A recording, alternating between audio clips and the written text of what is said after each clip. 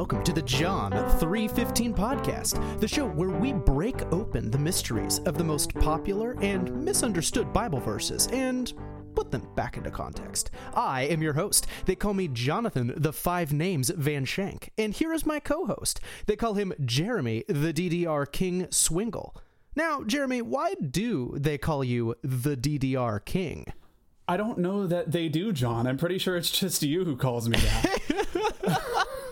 Well, Jeremy, why do I call you the DDR King then? Well, I'm pretty sure it's been something like, I don't know, 13 years since you've seen me play Dance Dance Revolution at an arcade. But I guess I must have really wowed you back then with my, Japanese weird, song dancing. Because you're still talking about it to this day. Although I will have you know, I can't go right now because of the coronavirus lockdowns, but I am dying to go back to Round 1 Arcade in Tukwila. Shout outs to Round 1 because they have the newest version of DDR. And dude, it's a bit of a drive for me, but I have a blast every time I go. Well, okay, so maybe I'll just clarify for the audience that that's why I call you the DDR King. Because you drive a distance to play DDR. Well, I mean, okay, I guess I can't argue with that. That's a fair point. Okay, well, what about you? Why do they call you Jonathan, the Five Names Van Shank? Well, Jeremy, the joke here is that I have five names. Yeah, so I was born Jonathan David Van Shank, only four names in this case. But when I got married to my wife, we really liked her maiden name, Bammer, and so we wanted to try to find a way to kind of keep that name going on. And we didn't really want to do the hyphenation thing because it's a little unsustainable after the first generation. It's like after a little while, you got people walking around with 6 or 7 names all hyphenated together. So we wanted to keep the name but not do the hyphenation thing. So we decided to take Bammer and make it a middle name for both of us. And in my case, I decided to just take it as a second middle name. So now my name is Jonathan David Bammer Van Shank. And I mean, JDB Van Shank is, that's high quality stuff right there. So I'll tell you, man, I really married into this one. Well, honestly, John, I think it's a bit of a missed opportunity to have made both of your last names Bam Shank. Well, it's funny that you mentioned that, Jeremy, because Bam Shank was actually me and my, now wife's couple name back in high school when we were still dating. But anyway, okay, this chatting has gone on way too long. Let's get to some scripture. Cut the chit-chat. Let's crack open the word. So, Jeremy, I was reading in Proverbs the other day, and I came across this verse in chapter 19, specifically verse 18. Here, let me read it for you in the KJV.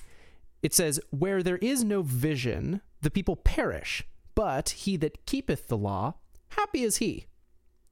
Now, this is a really interesting verse, and I see people using it in a number of different ways that I'm not totally sure that's really what the verse is intending. So here, let me give you some examples. So one way that I see this verse getting used is by local church bodies. And specifically, they'll use this verse to say that they need, some kind of specific or unique vision to be given to them by God. This is usually sometime around January 1st or, something like that. And kind of the argument is we need this particular vision for our specific church or else, we're going to die out or, some tragic thing will happen. I'm not totally sure what. Or I've also seen people use it in a pretty individualistic fashion as well, where rather than it being something for the whole church, it's a vision for your particular life or a particular word that God's going to give, just to you. Something in that fashion. Now, there's also kind of a slightly more toxic way that this verse gets used, where I see pastors who will utilize this verse as a way of trying to essentially lord their power over their flock, where, the argument goes something like this, God has given me this particular vision for my church here. And, you can either get with the vision that we have, or you can, kind of get out of here. And, it's essentially this opportunity to kind of consolidate power, and, exert that over people. And and I really think that this subject needs a lot of sensitivity, because I think those cases are actually pretty rare. And most of the time, I don't think that people are actually have any nefarious intent or something when they're utilizing this verse.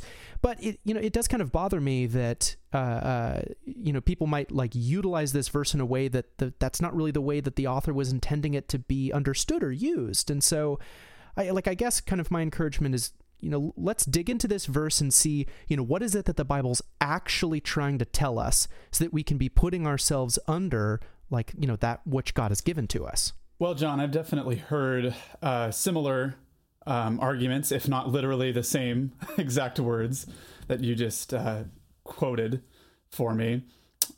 Things like get a vision for your life, right? Find God's call on your life. Totally. And I think you're right that some sensitivity is required, because I think sometimes what people mean by this can be pretty good and, even positive. But I agree with you that I am sometimes bothered. Yeah, I really hear you, Jeremy, about people using this verse and what they mean is actually a really positive thing. But again, I just sort of come back to this encouragement of, if what you're teaching is true and if it's biblical, then, there's nothing to be lost by digging into what the verse really says. Because, if what the verse says is what you're saying it is, then, digging into it's only going to reinforce your point. Well, I'm glad that you said as much, John, because I'm afraid that we are going to have to dig into the context of this verse and figure out what's going on. So you know what it's time for. Oh, yes, Jeremy. It is time to put that verse back into context, or so help me. It's time for the meat. Well, one thing that the perceptive listener may have noticed is that you quoted the verse in the King James. And, why did you do that? I won't make the listener wait for the answer. The major problem with this interpretation actually is the translation itself. The best way to start with looking at a verse like this might be to just read it in some different translations to see the way that other Christians have understood the Hebrew. So pay careful attention to the different words that are used instead of the word vision in some of these other translations. First, let's try out the NIV. It says, where there is no revelation, people cast off restraint, but blessed is the one who heeds wisdom's instruction. So that one uses the word revelation. How about the ESV, the English Standard? It says, where there is no prophetic vision, the people cast off restraint, but blessed is he who keeps the law.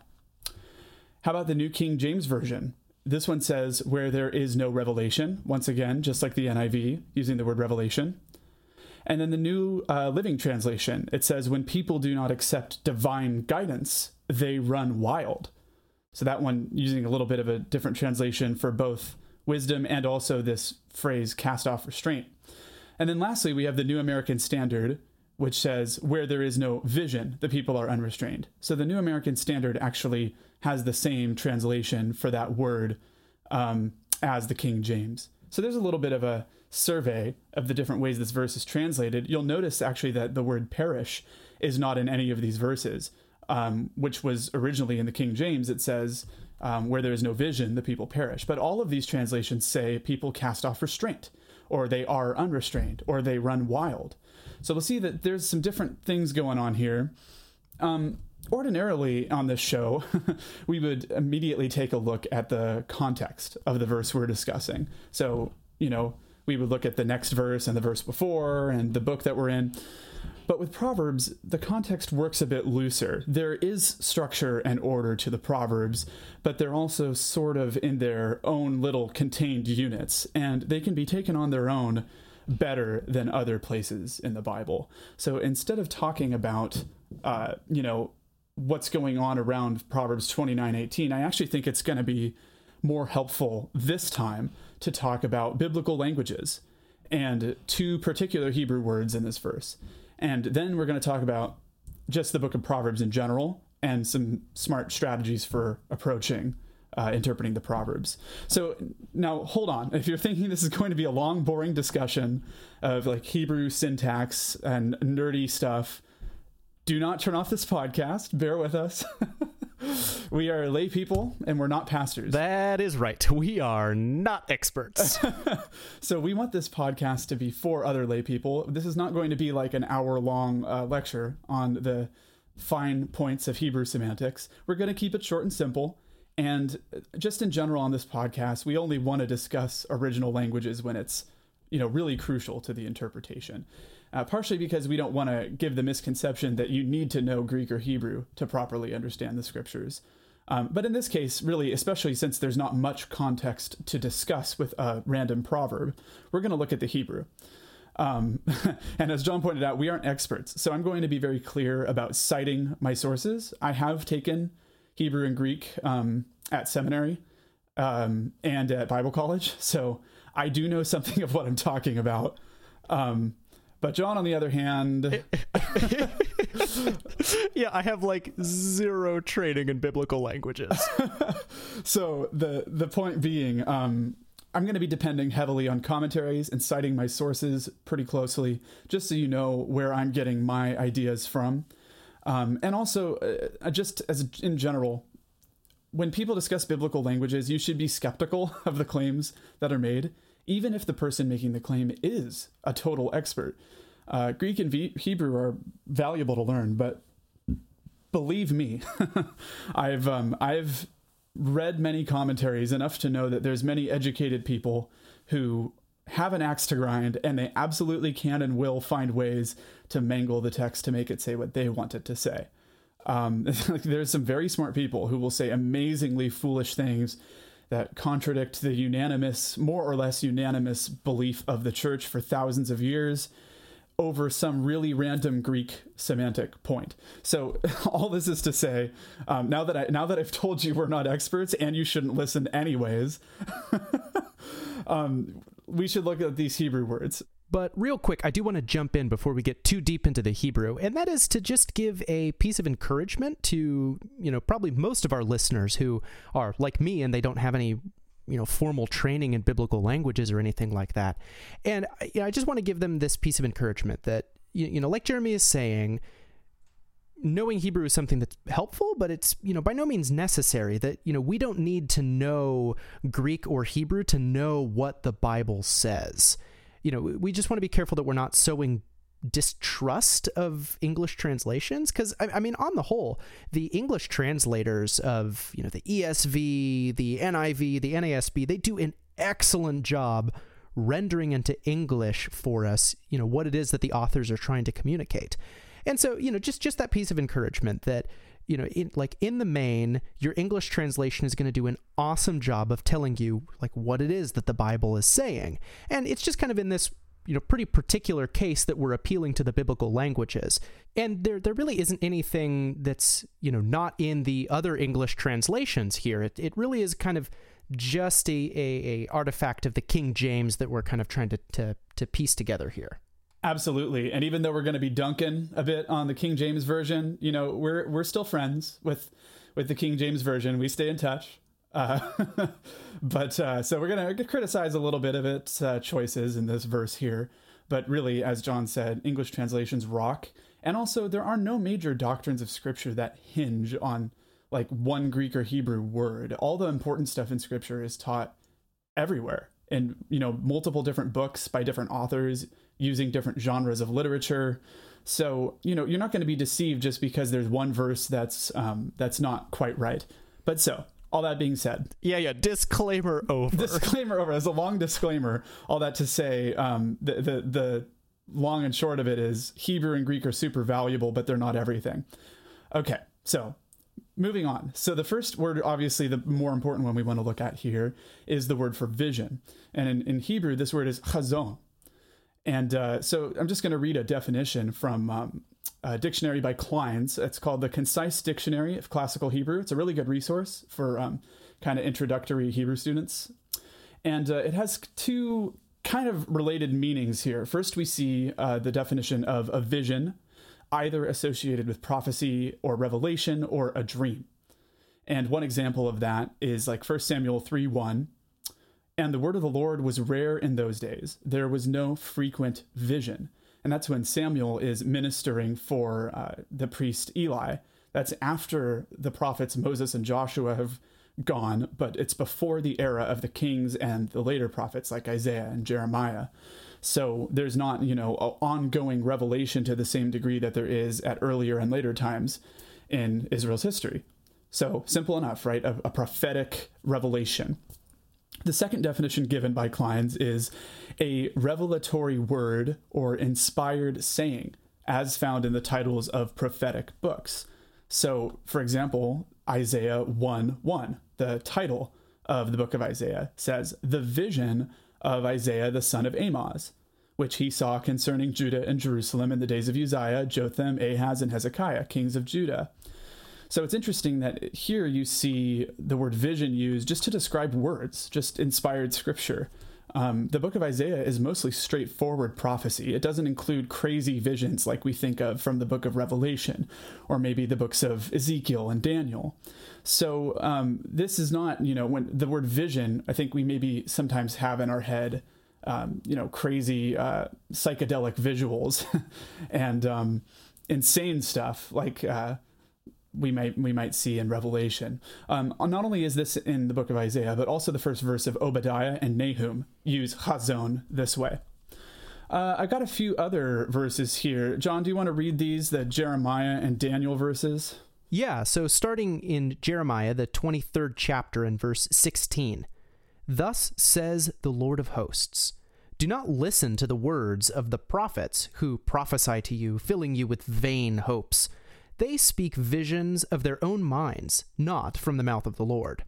So you see, the idea here is that the words of these false prophets who are lying about what God is saying, is they're being called these visions, these prophetic words that they're giving. But kind of the point here is that it is something that's like not from God. Then in Daniel chapter 1, verse 17, we see, "Daniel had understanding in all visions and dreams."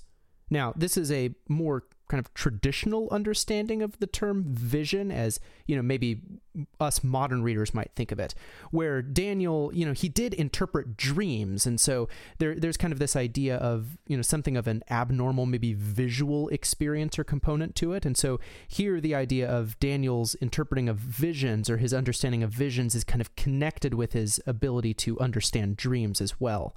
And in fact, that's kind of borne out a little bit later in the book of Daniel, that Daniel does have things that seem to be these kind of like visual things that he's actually seeing. And that's probably what's being referred to here. Yeah, so there we get some context that we see this word in. So what's chazon all about? What does it mean? We can tell it has some range of meaning, but one thing it always includes is it has to do with prophets. The variety of translation choices we see, which we quoted earlier for Proverbs 29:18, is due to that range of meanings. So one translation will say vision, another prophetic vision, another revelation, and then the NLT, which is a little looser of a translation, says divine guidance. But the point of the original Hebrew is not really super disputable. Chazon happens when the Lord speaks through a prophet. The KJV and the NASB, the New American Standard, both just say vision, and that is the most straightforward way to translate chazon. But other translations have chosen different terms to be more specific in English, that we're talking about a prophetic vision, not maybe eyesight, which is an English definition of the word vision, and not talking about your personal goals for your life, or vision statements that organizations or businesses might make. So my guess is, since prophets have visions, it ended up being used as a sort of catch-all term for various different ways that prophets might proclaim God's word. I'm not exactly sure of the entire etymological history of the word, but the point being that it has to do with prophets, and it has to do with the revelatory nature of what they speak. Whether that's in a more ecstatic visual experience, as in Revelation and Ezekiel, or it's just a straightforward word from the Lord, as in Isaiah. And another thing that's really interesting here is that the word vision is actually being put in direct parallel with this idea of keeping the law. That's, where there is no vision, the people perish, but, he that keeps the law, blessed is he.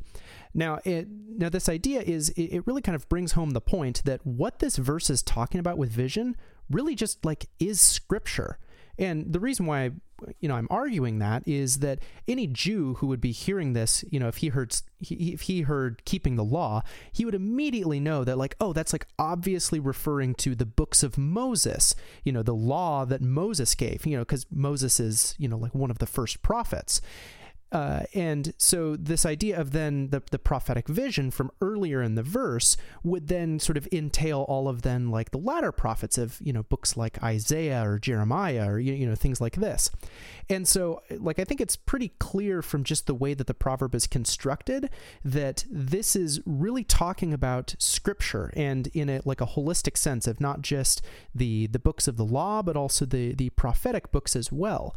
And, because that's great news for us because we still have preserved for us all of the words of the prophets, whether it's the words of Moses that is, given in law, or it's the words of Isaiah or the words of Jeremiah. Like we still have all of this preserved for us in Scripture.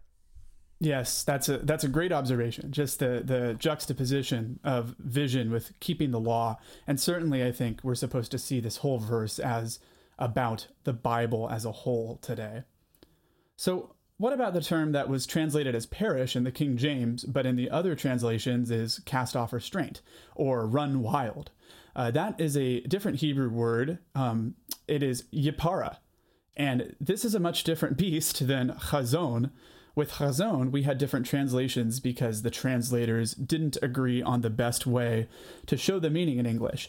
But with yipara, we have a little more trouble because there's disagreement over exactly what it means, even in Hebrew. And the reason why being that this is actually the only place in the Old Testament, the only verse you'll find this exact word. Now, it is a form of a verb that we see in many other places in the Old Testament, just the normal verb para. And basically, para means letting go of something or releasing or being loosed. Sometimes it's used in the sense of like letting someone go out of control or spurning authority. Sometimes even in English, we have like the phrase, you letting yourself go, which evokes images of somebody who's maybe not working a job, but is sitting around all day watching Netflix, right? Eating things that aren't healthy for them. That's you're letting yourself go. And so yipara, I'm sorry, not yipara, but just the ordinary verb para means something along those lines. This specific form of it, though, when we add the ye, para, it makes it a reflexive verb. So that would mean it's something along the lines of letting oneself go, or in the case of this verse, the people letting themselves go. That's exactly what Klein's, who I mentioned earlier, that's exactly his definition, is letting oneself go. So I think, though, that translators have decided to go with cast off restraint because that sort of evokes the meaning of that it makes it clearer in English. If it was to say where there is no prophetic vision, the people let themselves go, that would be, I think, a little unclear. So I think the translators are using the context to determine that this is talking about like a moral letting yourself go, not keeping track of the rules anymore. You just don't care. You're casting off restraint. And so it's interesting. There's some debate over whether that's good or not. One thing that there isn't really a debate for is perish. There's not really any reason to think that the word means perish. There's like not any lexicon that will that will demonstrate that. There's no evidence for that. So I'm not exactly sure why the King James translators chose that. But for whatever reason, we just know that that's really not what it means with more modern methods. But so. One interesting thing is in the commentary by Dr. Bruce Waltke on the Book of Proverbs, who, by the way, Dr. Waltke is the best. He lives actually in the greater Seattle area. I literally met him because he knew one of my profs in Bible college pretty well. So love Dr. Waltke. His commentary on Proverbs is the best in the New International Commentary on the Old Testament series. But he presents the argument in agreement with other commentators that fall into anarchy might actually be a good translation here. So it's not just like you're casting off restraint, but utter unrestrained chaos and society breaks down. So that's some of why the other part of the verse has a bit of a difference in the translation. So we've examined the Hebrew evidence. We're done talking about the Hebrew now. I think if we were to do like a message style, Eugene Peterson paraphrase of this verse, like not a translation, but just like my interpretation of the verse. It means something along these lines: without heeding the prophetic word uttered by human voices through the Holy Spirit, society descends into chaos. But anyone who adheres to the teaching of the prophets will be blessed. I think that's what's going on here. So notice what this doesn't have anything to do with. This doesn't have anything to do with a pastor's plans for how big he's going to grow his church. This doesn't have anything to do with, us making plans about, maybe where we're going to go to college or who we're going to marry or what sort of like accomplishments we want to achieve in life. And, again, not that there's anything wrong with making goals or, pastors having some sort of idea of where we're going as a church, but this is a very poor verse to use to demonstrate that. And it's kind of telling that they have to go to the King James Version in order to justify that idea. Most pastors don't even use the King James anymore. So why are they switching translations to try to justify an idea they have? That's a little bit concerning to me. Yeah, Jeremy, and maybe just to bolster that point a little bit and add some further clarification, we're in no way saying that it's a bad thing to have a plan for your life, to have goals, to have a vision for where you want to see things going, or have a vision for how you want to be growing and developing your church.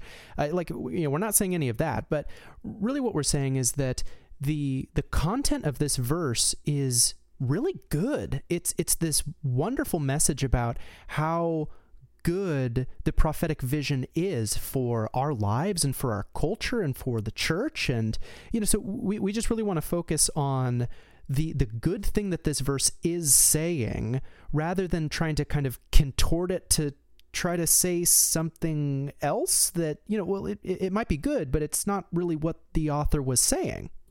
Certainly. Well, and especially when the verse is so relevant to what's going on now. I mean, how often do evangelicals talk about stuff like, man, I'm really concerned about the way culture is going. Like, it seems that people don't adhere to Christian values anymore or whatever. You hear that a lot. And I think this verse helps diagnose the problem a little bit. We've forgotten the word. And we'll be blessed, though, if we adhere to it.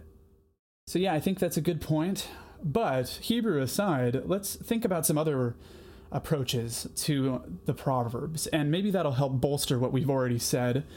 Again, we already mentioned that you shouldn't take our word for it when it comes to Hebrew or Greek or anyone else's word for it, but things should be able to be demonstrated aside from an appeal to Hebrew and Greek. So let's take a look at a concept called parallelism. And parallelism, big old word, is a term that Bible scholars will use to talk about Hebrew poetry. And it's basically the way in which the first half of the proverb relates to the second half of the proverb. And it actually doesn't need to be in the book of Proverbs. It could be a part of the Psalms, pretty much any poetic content in the Old Testament. But so it's important to pay attention to parallelism. There's different ways that the two halves can relate. And many times, the entire meaning of the proverb hinges on what kind of parallelism you think is being used in the proverb. Well, here, Jeremy, you keep using this word parallelism, but could we maybe get some examples so that we can see what this word actually means and how it actually plays out in the Proverbs? Totally. So I'm going to depend once again heavily on Dr. Waltke's work in his commentary, which I mentioned earlier. He mentions three types of parallelism. I will point out that there are other ones that have been proposed and that are used sometimes, but I think these are the three most helpful. So first we have what they call a synonymous parallelism.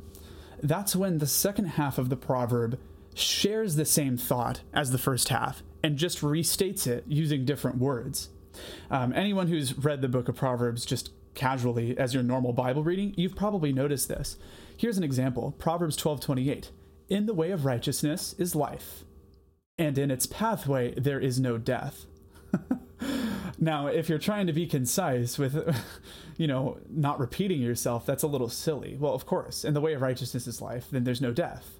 But the whole point of synonymous parallelism is to find creative ways to say the same thing twice. It's supposed to, I imagine, the intent is to make it more memorable. Here's another example. Proverbs 3:11. My son, do not despise the Lord's discipline, or be weary of his reproof. So there we go. I mean, what is discipline or reproof different? And sometimes when people begin to interpret the Proverbs, they'll look at that and they'll be like, oh, well, the discipline must be different than reproof, and despising must be different than being weary. Nope, not at all. It's the same thing said 2 times. That's how it should be understood. So that's one type of parallelism. A second type is antithetical parallelism. And this is the opposite of synonymous. It's when the second half of the proverb says the opposite thought as the first half. So let's see, Proverbs 19:16. Whoever keeps the commandment keeps his life. He who despises his ways will die. So here you have contrasted the one who keeps the commandment and the one who despises the commandment. Proverbs 16:8 is another good example. Better a little with righteousness than a large income with injustice. So here's a proverb that contrasts the righteous poor man with the unrighteous rich man. And the third one, the last parallelism I'll talk about, is synthetic parallelism. And this is a bit different than the other two. It's when the second half of the proverb explains or builds up or intensifies what was said in the first half.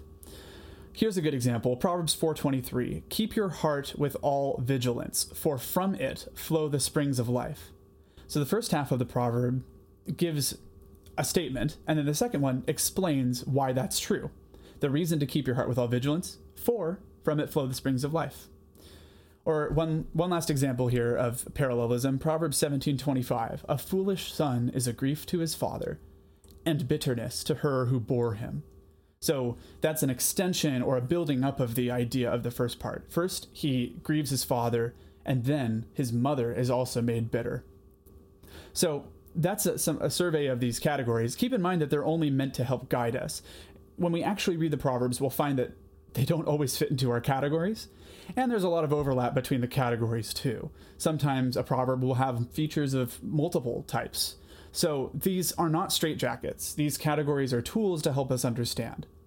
That being said, John, out of the 3 types we listed, we have synonymous, we have antithetical, and we have synthetic parallelism.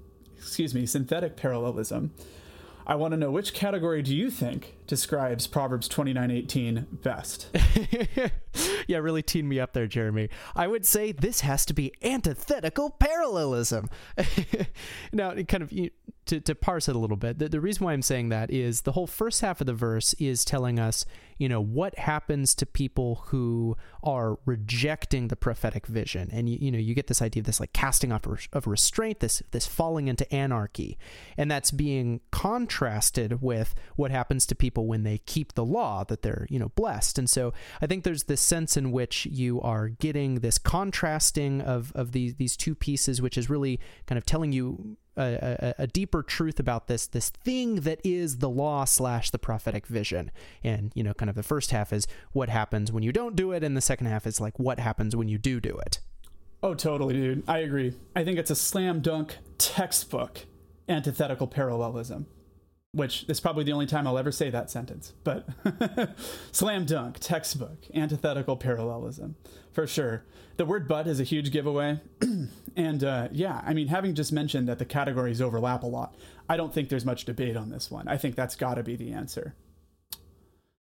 But so we've already talked, we've talked a little bit about parallelism now and just some interesting features of Hebrew poetry, but I think this also helps us make sure we're on the right track with interpreting the verse. And I think my reasoning is that if the first half of the verse is about vision casting and the importance of following through on our personal dreams and goals, why does the second half of the Proverbs say, but blessed is the one who heeds wisdom's instruction?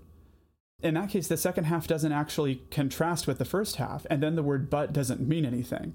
So, if it was about vision casting or setting goals, it should say something like, blessed is the one who keeps the goal in mind, or blessed is the one who doesn't lose focus. But instead it talks about keeping wisdom's instruction.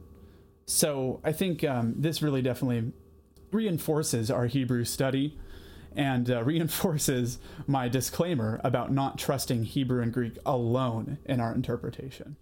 Totally, Jeremy, because, the idea is like whatever the Hebrew words mean, they have to like also make sense in the sentence that they're placed inside of, which is essentially what we're doing right here is we're looking at this construct of parallelism that the authors here in the Proverbs use, and we're saying like, well, okay, so whatever these Hebrew words mean, they need to also make sense in this parallelism context.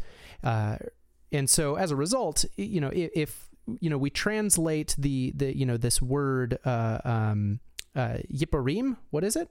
Yippara. Mm-hmm. Yippara. Okay. So you can tell I don't know anything about Hebrew. Well, so if you translate it as perish, that it doesn't really make a whole lot of sense in the parallelism construct here. I think the idea of this casting off of restraint works way better just in terms of the way that the sentence is constructed, because, clearly the, not keeping the law is going to lead to some kind of lawlessness, which is closer to this idea of casting off of restraint rather than, I don't know, it feels like a bit of a stretch to just like directly go straight to perishing. So the point here is that however we're translating these Hebrew words, it needs to be complementing as well the way that the sentences themselves are constructed. Sure. And hey, part of interpreting and translating the Bible is paying attention to context. If a word doesn't seem to make sense in some way or another, that does give us some reason to take a second look at it. Yeah, well, here, Jeremy, so in addition to then just the Hebrew words themselves, and then, the way that the sentence is actually constructed with this, idea of parallelism, is there anything else in the Bible that we could, bring to bear to help us really understand more what this verse is saying? Oh, totally. Oh, yeah. I've got plenty. So the book of Proverbs itself, just a little primer on it, it's composed of a number of different smaller collections of proverbs that were written by various wise men and collected by various people. And these different collections have headers, so we know where they start. So this section that 29:18 is in actually starts all the way back in chapter 25, verse 1. And it's the second collection of proverbs that Solomon wrote in the book of Proverbs. So that section title says, "These also are proverbs of Solomon, which the men of Hezekiah, king of Judah, copied." Well, that right there tells us some interesting things. For those who know the history of the kingdoms of Israel and Judah, I mean, that's an interesting fact to know. So Solomon wrote this proverb, or at least he adapted it from another source. In some sense, it is his proverb, and it is written around the mid-900s BC. There's debate about all these dates, but somewhere around there. And it was scribes who were working under King Hezekiah around 200 years after Solomon who collected it and placed it in this collection to later be included in the book of Proverbs. Now, the reason this is interesting to me is that Hezekiah was one of the last good kings of Judah. And John, if you could actually take a look at 2 Kings chapter 18, verses 3 through 8, and just read out that summary for us so we can learn more about Hezekiah. Sure. So 2 Kings 18, verses 3 through 8. "And he," that is Hezekiah, "he did what was right in the eyes of the Lord, according to all that David his father had done. He removed the high places, and broke the pillars, and cut down the Asherah. And he broke in pieces the bronze serpent that Moses had made, for until those days the people of Israel had made offerings to it. It was called Nehushtan. He trusted the Lord, the God of Israel, so that there was none like him among all the kings of Judah after him, nor among those who were before him. For he held fast to the Lord. He did not depart from following him, but kept the commandments of the Lord commanded to Moses. And the Lord was with him. Wherever he went out, he prospered. He rebelled against the king of Assyria and would not serve him. He struck down the Philistines as far as Gaza and its territory, from watchtower to fortified city." So he's a pretty cool dude, huh? Yeah, seriously, this is like glowing praise that's being given to Hezekiah here. I mean, he's basically being put on par with David, who's, he's like the biggest deal ever in terms of the kings of Israel. Yeah, there was none like him among all the kings of Judah after him, nor those who were before him. So let me ask you a question, John. Hezekiah's scribes add this 200-year-old proverb to this collection. Why did they add this proverb? Yeah, that's a really interesting question. Well, let's go through the timeline a little bit here, because here in 2 Kings 18, Hezekiah is given all of this, glowing praise, and so in that sense, he's a bit of a high watermark for the kings of Judah. Because like most of the kings of Judah were just kind of meh dudes, honestly, and some of them were actually pretty terrible. In fact, like before Hezekiah, the last king who was like truly good, who was actually, praised in, either Kings or Chronicles, was Jehoshaphat. Now, Jehoshaphat was like 150 years before Hezekiah. So there's this huge gap between Jehoshaphat and Hezekiah where you just got all these kind of, meh kings and some, really evil, terrible kings too. And so, there really wasn't anybody who, had like, quote, walked in the ways of David, his father, in like a really long time. Additionally, in the case of Hezekiah, he also witnessed the destruction of the northern kingdom of Israel. So, kind of a bit of a history lesson for you here. If you remember, after Solomon, the kingdom of Israel gets divided into a northern and a southern kingdom. And, so Hezekiah, he's actually the king of the southern kingdom of Judah. And, in his reign, the northern kingdom of Israel, this is around 722 BC or so, actually gets like totally wiped out for disobeying God. Like God brings judgment on the northern kingdom, brings in a foreign conqueror, and he just like wipes the whole thing out. And so for Hezekiah, he like witnesses this wrath of God that's being poured out on disobedience. And so, on the one hand, he sees the prospering of his own nation, that he sees as he is like following the ways of the Lord. And he's also seen the destruction of the northern kingdom who didn't walk in the ways of the Lord. So in a sense, this proverb really is kind of the epitome of what Hezekiah's life was. That for him, as he was delighting in the law of the Lord, he was blessed, but he saw in the northern kingdom those who had cast off this prophetic vision, that they had rejected the prophets, and so they descended into anarchy and eventually were destroyed. Totally. I think you hit the nail on the head with, and we're guessing, this is a little bit of, we're trying to psychologize whichever scribes added this to the collection. Maybe they were just like, hey, this was a good one. That's classic. Throw that in there. Maybe they were not thinking that carefully about it. But I still think it's interesting to point out just how relevant something like this is to the reign of Hezekiah. The virtues of the king in his obedience to the prophetic vision and how he is blessed by it, versus the catastrophe that befell the northern kingdom in his lifetime, which he saw. So it's also worth pointing out that, by the way, that there was at least some prophetic activity going on in Judah during the reign of Hezekiah.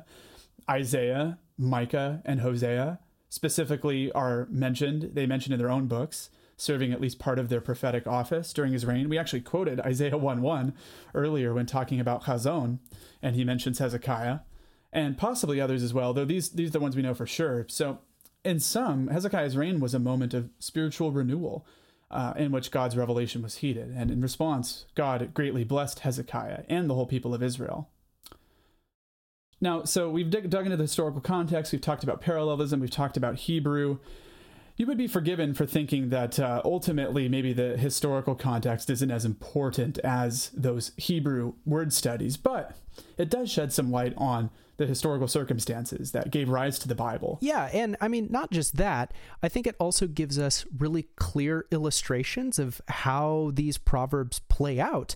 And I think that begins pointing us to how we can begin to understand these proverbs and be applying them to our own lives. So that we can take the good, true message of what the Proverbs really are telling us. It's time for the other meat. So with that, Jeremy, what are some applications that we can be drawing from this text? Sure. Well, let's start with the obvious one. Let's obey God.